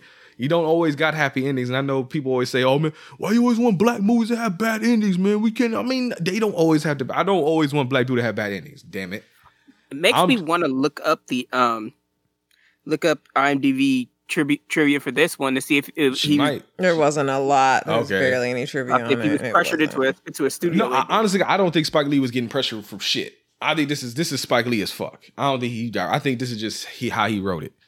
Maybe he changed it at some point on his own, but I don't think it was no studio pressure this time. I think this is really what he wanted to do. I just don't like it. Like I like the movie. I will say, like, I'm just to get it out the way now. I'm giving it an 8 out of 10. That's what I gave it before on Letterboxd when I watched it. I'm gonna give it an 8. I do like that. It would have probably been higher if it wasn't for that fucking ending. But I hate the ending. And then, like I said, it just keeps going on and on too. It's like I already am not happy with this decision that she made, and then you keep fucking showing me more of it, bro.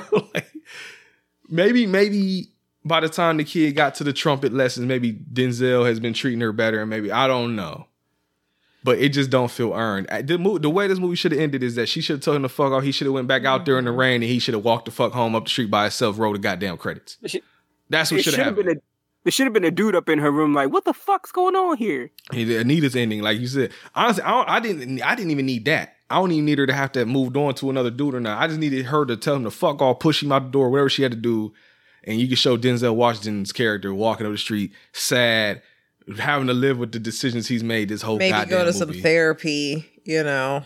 It should have, you know what it could have? It could have even did like it's the 5 Heartbeats type ending, where it's like years have gone by now. You gray up his hair a little bit, give him a mustache or something. What are they now ending? There you go. Where are they now ending? Maybe during another performance or something, he go visit Shadow and them or something again, and maybe this time he can play a little bit better or something. Maybe if you wanted to give it a slightly happy ending, but the Brent ending would be this motherfucker is on the road by himself in the rain, sad. And then he can go back to his fucking room or something. I don't know, but that's how it always felt like, because it feels like that's the ending it's setting you up for. It feels like this is not a happy ending. It feels like you're about to be sad leaving this theater. And maybe that's why Spike didn't want to do it. But it felt super fake and forced that he got to have the kid in the wedding and all that shit. It's not realistic, Spike. Or is it? There's a lot of girls that settle for dumbass, weak ass niggas. I mean, but I don't know, man. I synced it in real life, and I feel bad for those people too. Is, but it isn't. Huh? It is, but it isn't. Well, tell me your thoughts, Chris. Like I said, I'm giving it an 8. I just hate the fucking ending. What do you think? So I'm right there along with you with that ending. Not much more to say about that, but other than that, the rest of the movie, I honestly did not like anybody in this movie. Damn, not one character. Shadow was a piece of shit. Damn. Indigo was probably the closest person I felt some kind of sympathy with. I was going to say, not even her. Like, if anybody, that's the one I would think. But she still went along with the bullshit, so. That's that ending, man, I'm telling you. Yeah. Makes you lose love for her, too, huh? And, like, Clark was just flip-floppy in the first place, seemed like to me. Because as soon as Shadow was talking to her up, she was thinking about it too hard. Mm-hmm. So. Well, she had feelings for old boy Bleak, but Bleak was on that bullshit, bro. I mean, and she's entitled to be talked up to by some other man when the guy that she is fucking someone else. That's true. So it's not like she was tied down to him. He made that very clear. Yeah, they were not exclusive. Open. It's not her fault on that. Bleak is the one I don't like the most because he's the most aimless motherfucker I've ever seen. It's just like he knows what he wants music wise, but he just does not know what he wants in life. I wouldn't say aimless because his aim is just all he has one aim, and that's it. He has no other aspirations or goals other than that, and that's why he's so fucked at the end of this movie. That's why he has to change his whole fucking life. His whole life is like, oh, I want to do music. Fuck everything else. Oh, I can't do music anymore. Fuck it. You look good. Get in. Let's go. Like, fuck, man. It's love and basketball all over again, damn it. And everybody else I was just all right with. I mean, I wouldn't mind if this shit was playing in the background, and I'm cool with it. It's not bad. It's not a bad movie. It's just like, I just found everybody kind of unlikable. So would you give it out of 10? I'm between two numbers. Oh. That's not worth the hustle bump. I'll give it a 6. Okay, that's about what I figured you was going to. I will say, since I mainly talked about the ending, character-wise, honestly, my favorite character in this whole movie, is going to be so stupid, is Bill Nunn character, the guy that's playing the bass. My dude that was like, man, yo, chill out, man. I need to get paid. He just trying to get paid, mind his own damn business. He just chilling in the background doing his thing, playing the bass. He like, I just want to get paid, man. Like, I don't fuck with none of this other shit y'all talking about. Yeah, he's the one I fucks with too, the most. But the actual movie outside of the ending, though, like I said, I'm a fan of jazz music, so I like the jazz performances too. Mm-hmm. You never get me to say nothing bad about that.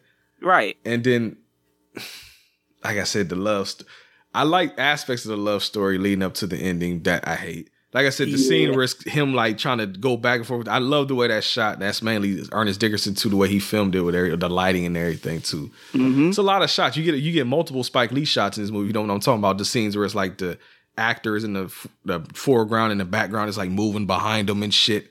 Like you get several of those. One of them is goofy though. I will say there's a part where Giant is like we didn't really talk about this because it really didn't matter much, but he's walking up the sidewalk and he sees the bookie is actually sitting in the car with some thumb breakers and they're talking about how they're going to fuck him up. And there's like a shot where it zooms in on him and he tilts his hat down and turns. That part is fine. I actually love that shot. But then there's a shot where it flips around to show him walking away.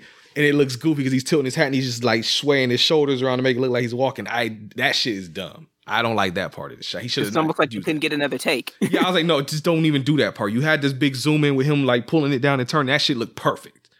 Just cut it there. You didn't even need the second part. So it's little things like that. But I do enjoy the movie. Like, it's not one of my favorite Spike Lee movies, but like I said, I get an 8. I do like it. I enjoy it. Like, I remember when I first saw this. Even.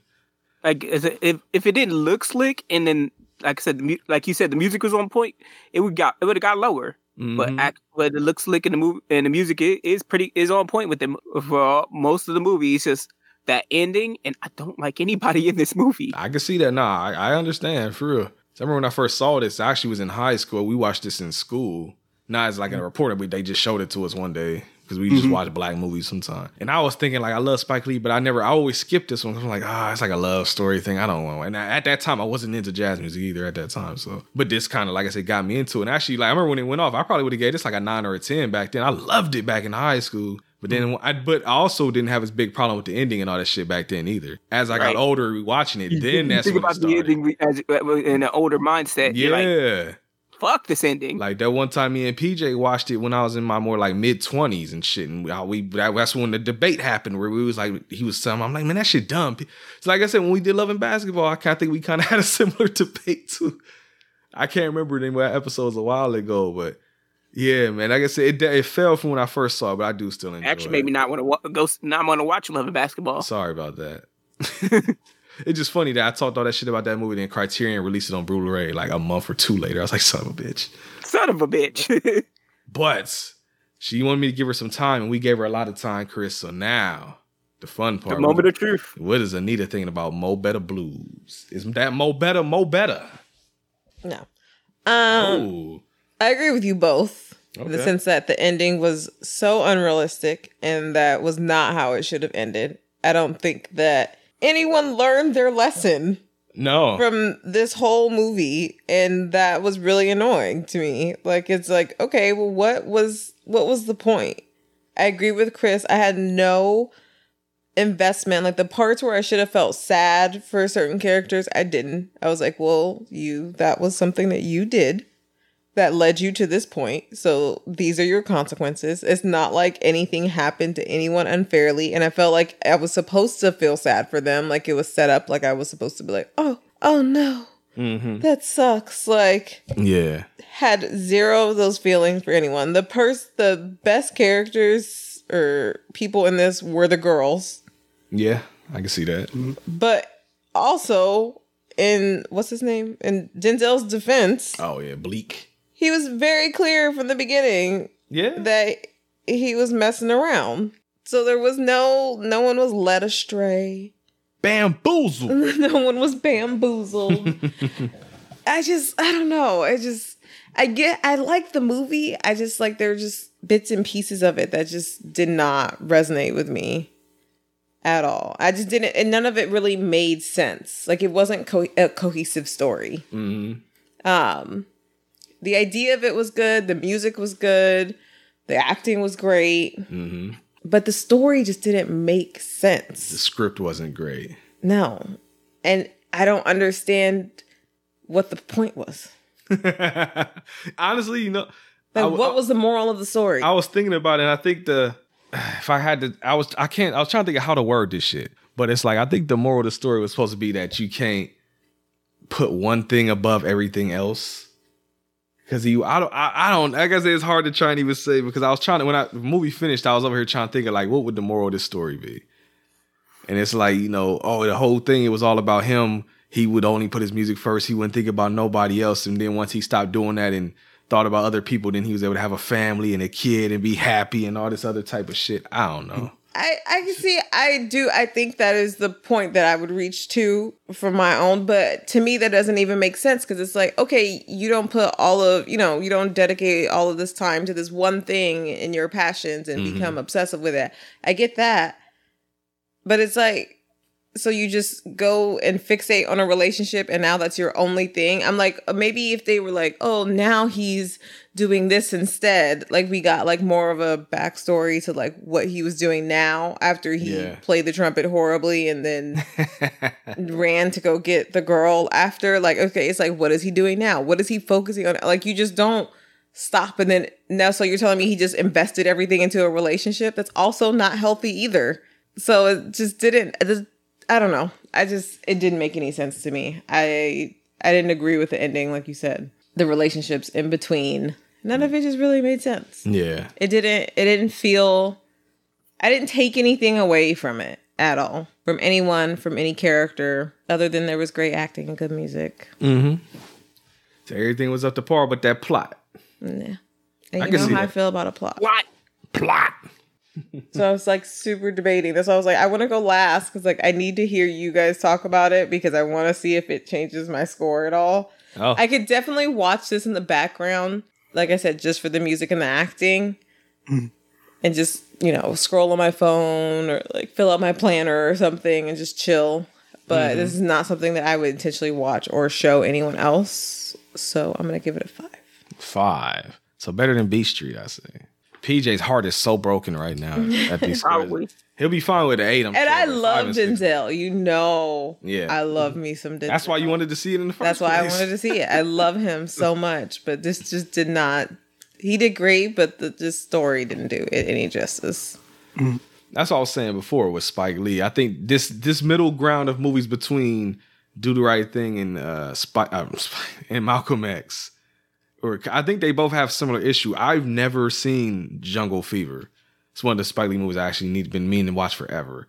But that's what came after this. And I've heard similar arguments with that movie to where it's not the best written. It's not the greatest. I've seen pieces of Malcolm X. I've never seen all the way through. Oh, we can watch that one now. Like that one, that's a 10+. I don't spoil that shit right now. I got it on. I did a digital copy. We can watch that right now. That's 3 hours though. But shit. Yeah, it's a long ass movie. It was one of the ones that was on 2 VHS tapes back in the day, like Titanic and The Godfather and shit. But yeah, I think that's why I say there was like a little lull in between those movies because, like I said, Do the Right Thing was fucking perfection. He's probably trying to figure out his writing style with these movies. Well, the thing too with Spike Lee is that when it comes to him trying to, and I love you, Spike, but I'm just saying, when it comes to him writing like stuff that has to do with like women and relationship type stuff, when he tries to write like the female perspective, it's not great. It's not great. I don't know about She's Gotta Have a Netflix series, but the original movie, he even has like came out and said that he wouldn't have like done certain scenes in that movie the way he did now, with the growth and all that shit. Because we reviewed that movie years ago, but there's that scene in there where because that's what that whole movie was. It was just her fucking with multiple dudes, and there was a scene he put in there where the one dude, I guess, is trying to come over to fuck, and she like nah or something. And I guess he's like, man, I'm tired of dealing with this shit. And he like basically rapes her in so many words. And he's even come out and said like, yeah. And then a similar thing, cause you haven't seen School Days, I don't think. But remember, Chris, when we did School Days, we all had problems with. Well, I don't know about. I can't remember what Cameron said. But I know we had problems with how that movie ended. Because that movie ends pretty fucked up. Yeah. Because since we already reviewed it, I guess spoilers, but that movie ends where the whole thing is about, fraternities and hazing and all that shit. And Spike Lee plays a character that's trying to get into the fraternity there. And his whole thing was like, okay, you know, you a virgin. So the head fraternity dude was like, all right, I need you to go fuck my girlfriend. And that's like your final thing you got to do. The girlfriend is not okay with this. And it's actually Giancarlo Esposito too that's playing that character. Oh yeah, Big Brother Almighty was his name. Big Brother Almighty. There you go. But yeah, that scene happens and they go in there, and then there's the scene where Spike Lee goes up to Lawrence Fishburne and is like hype about it. He's like, yeah, man, it was good, bro. She was good. And rightfully, Lawrence Fishburne is like pissed because they're like, man, what? Don't come up there hyping that bullshit up to me. And then you think it's gonna be a scene where he about to go fight dude or step up to him, but that never happened. The movie just ends. Like Chris said, it ends with Lawrence Fishburne. I get it's one of those things where I get the message, Spike, but I wish he had written it a little bit better. Because it just ends with Lawrence Fishburne's character going outside and just yelling, wake up! And then all the characters come out there and they have like this self-reflective moment, and him and the Dean Big Brother stand next to each other. The Dean Big Brother Almighty got tears coming down his eyes, and Lawrence Fishburne looks into the camera and is like, please, wake up. And it's like, there's no real resolution, Spike. Right. I get what you're saying. Like, it was all there. This was all, the whole ending there was like, message. That's it. It's like the ending is like a message to us, but it's like for the characters in the movie, there's no ending really. It's like, really? Wait a minute. So it's the similar thing, kind of like here. Like I said, it's just sometimes the ending, Spike. I know you like writing. It's like, hey man, come here and read this ending and see what you think about this. Like, get your sister. Your sister's there. Like, what you think about this ending? Honest to God, even the Do the Right Thing. I know people that have problems with the way that movie ends. Where, you know, the whole thing was he burned down, or he started the actual riot because he threw that fucking trash can through the window. Yo, hey!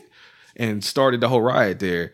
But then the movie ends with, you know, him and Sal, you know, face to face, and he's throwing the money at him, and he's like, yo, you only owe me this much. And then they just kind of cool after that. And then I've heard people complain about, I never really had a problem with that anymore. I've heard people complain about it, like, well, what? How they're not being mad anymore? You're not being mad? Like, I don't know, man. Sometimes the ending, people say all the time when you're writing, the ending is the hardest thing to do. Mm-hmm. And you can tell sometimes. Yeah. But that's the end of the episode, though, man. I'm surprised. I wondered if we was all gonna be in agreement about this. I remember when the movie ended, and Anita was like, "We had some thoughts," and I was like, "I do too." Mm-hmm. And I was like, "You might have similar thoughts from." I didn't think that was gonna be your thought. Oh. But I agree with you. Oh, okay. What do you think I was gonna say? I thought you were gonna talk about Giant. Oh. Relationship. Nah, honestly, when it come to him, he kind of he went through all that bullshit, and what is he at the end of the day? He's a fucking doorman. So, yeah. He ends up probably being one of them doormans that's been sitting at that door for years. Mm-hmm. And nobody knows his backstory except him. He right there at the bottom after all that bullshit he did, so whatever. But I got some Black History flashcards for that ass from the Urban Intellectuals, and today I'm going to tell y'all about Matamba. Don't know when he was born, but they do know that he's still alive. He's from Bolivia. He's a roots, reggae, and hardcore rock artist and activist. Juan Carlos Chiriano Basoro, known as Matamba, is an Afro-Bolivian musician, producer, singer, lyricist, writer, and composer. He started singing in church and formed the band K-Rux with some of his church friends. After 5 years with K-Rux, Matamba established Contra Cultura, or counterculture, which focuses on unifying people of all backgrounds. Matamba is also an environmental and educational activist working with Papel Ball, educating youth about climate change and recycling. Matamba also spends time with anti-bullying campaigns. He calls his fans his brothers and sisters, and they are all part of his cultural movement to bring people together. Some of his hits include Stronger Than Pain and Tell Me About You. That is Matamba. Not familiar, but I'm about to look into what he sound like. Chris, if they want to holler at you online and maybe share their opinions about Mo Better Blues with you, where would they find you at online? All right. You can find me on X. At ChrisCross0018. You can find me on Facebook at Chris Smith. And you can find me on Instagram and Threads at CSmith0018. All right. Anita is out there like the truth. Anita's right here next to me if you want to know where she's at. Hey, sucks for y'all. If you want to follow the show on Twitter or X, it is at capital H, capital V, capital H, capital P, lowercase I, cast HVH podcast on Twitter. Home Video Hustle Podcast on Instagram, Home Video Hustle on Facebook, Home Video Hustle on YouTube. And if you want to support the show and get bonus episodes and pick movies for us to watch, you can do so at patreon.com/Home Video Hustle. 3 tiers, $1 tier, $3 tier, whatever the fuck you want to give us tier. For as low as $1, you can get them bonus episodes. You get the full video recordings of the podcast that we record now, and they look and sound a lot better because we're using StreamYard now. And like I said, once we're out of the holidays, we're going back to the Patreon picks. We're going to blaze through all those goddamn Patreon picks so that you guys can finally, new patrons and old $3 patrons, you can finally get the new ones in. But we got to use that will be in April and go moving forward. Because March and February are both Black History Month marathon. Because fuck you, you're not going to give us the shortest month. We're taking 2. Eat a dick. We're black, y'all. And we're black, y'all. Black in the black, y'all. Goddamn right.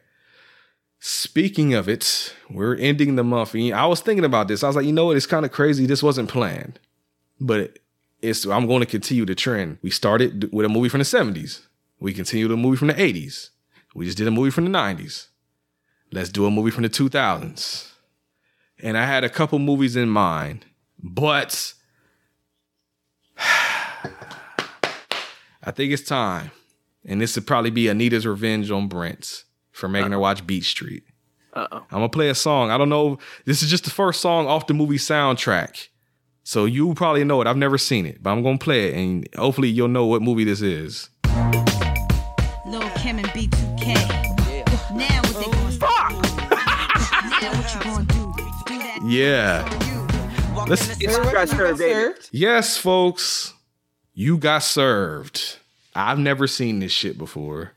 And like I said, it's pretty much our generation's version of Beat Street, probably, because it's just motherfuckers dancing and shit with the current time hip hop or R&B, whatever. Chris apparently is not looking forward to this. He said, "Fuck." Anita probably is. I can't wait. You know what? I'm gonna ask this. I'm gonna wait till we do the movies. I had a question for Anita. But I was gonna say, like, of the boy groups, was it B2K for her, or I can't even remember. I have to do research and see what the other ones even were. I don't even fucking remember no more. Youngstown was one, wasn't it? Who? Was it when there a boy band called Youngstown at the time? I know there's a city in Ohio called Youngstown. That's about it. No, B2K was it, baby. Okay. We'll see. I've never seen it. They have. I have absolutely no childhood memory with this movie. I have avoided it for, I can't say 33 because it wasn't that old. I've avoided it for at least 20 fucking years.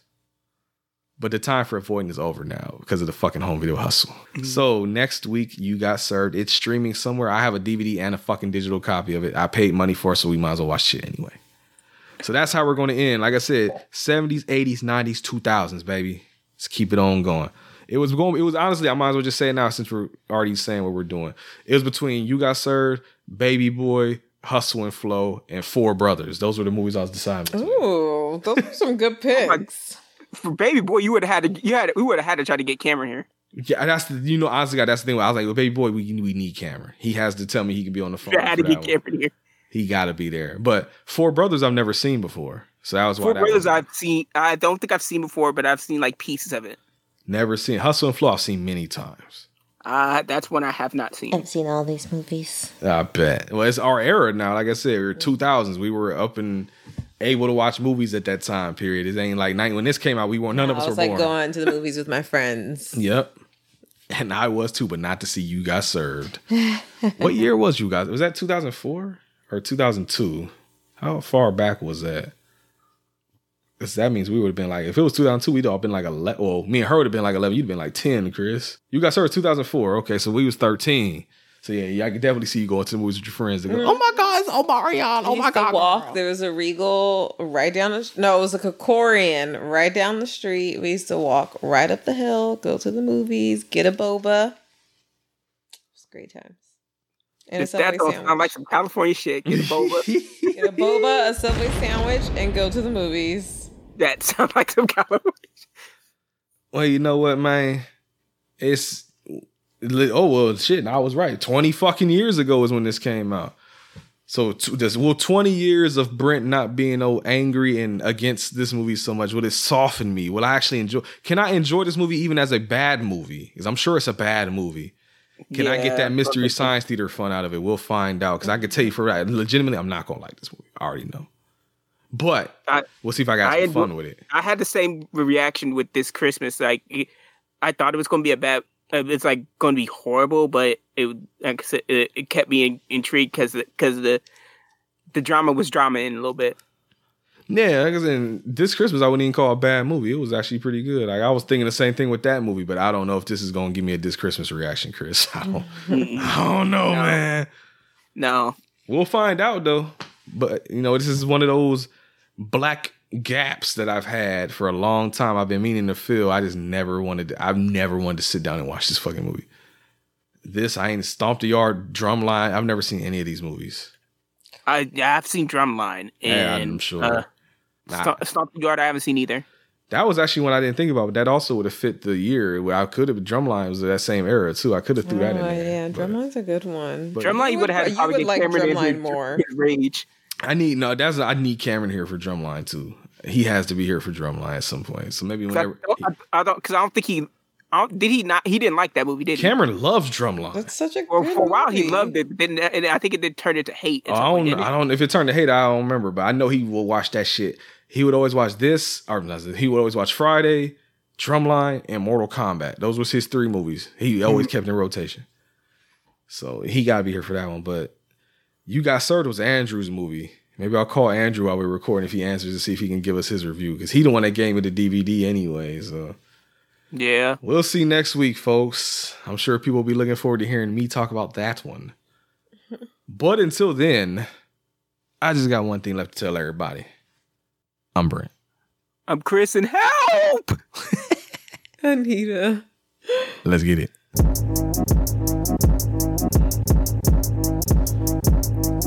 Hold on. I didn't know about this. Let's turn that shit down for a second. Hold on. Did y'all know there's a sequel to You Got Served? That came out in 2011? I'm sorry? Did you know that? No. It's called You Got Served, Beat the World. 3 dance crews prepare to do battle at the International Beat the World competition in Detroit. In the final showdown to become world champions, lifelong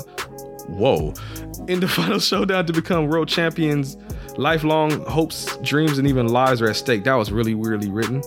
But looking at that cover though, Chris, I don't know if you can see it. Yeah, it's like one of those generic sequels like they did for I've never seen that. Was it that fighting movie? I can't remember what it's called. Cage match movie with Michael Jai White. I can't remember. Never Back Down. Never Back Down. Yeah. Yeah, nah. It's like how they did a generic sequel. The only person they brought back for was Michael Jai White. Well, I can tell you now. I would just scroll through the casts of You Got Served 2. I don't know who any of these fucking people are. So, you know what? Maybe that'll be Brent's revenge. Y'all made me watch the first one. Y'all gonna watch the second one at some point too. Then we need to do Never Back Down at some point. That shit. We need to do Undisputed at some point. That would have been a good one for Black History Month. The first one. Hell yeah. Was it nice and Ving Rhames and Joe fighting? Yeah, nah, we gotta watch that at some point. With Columbo there too. One day. But first is You Got Served. Next week, come back and see how this shit go. Peace. Peace.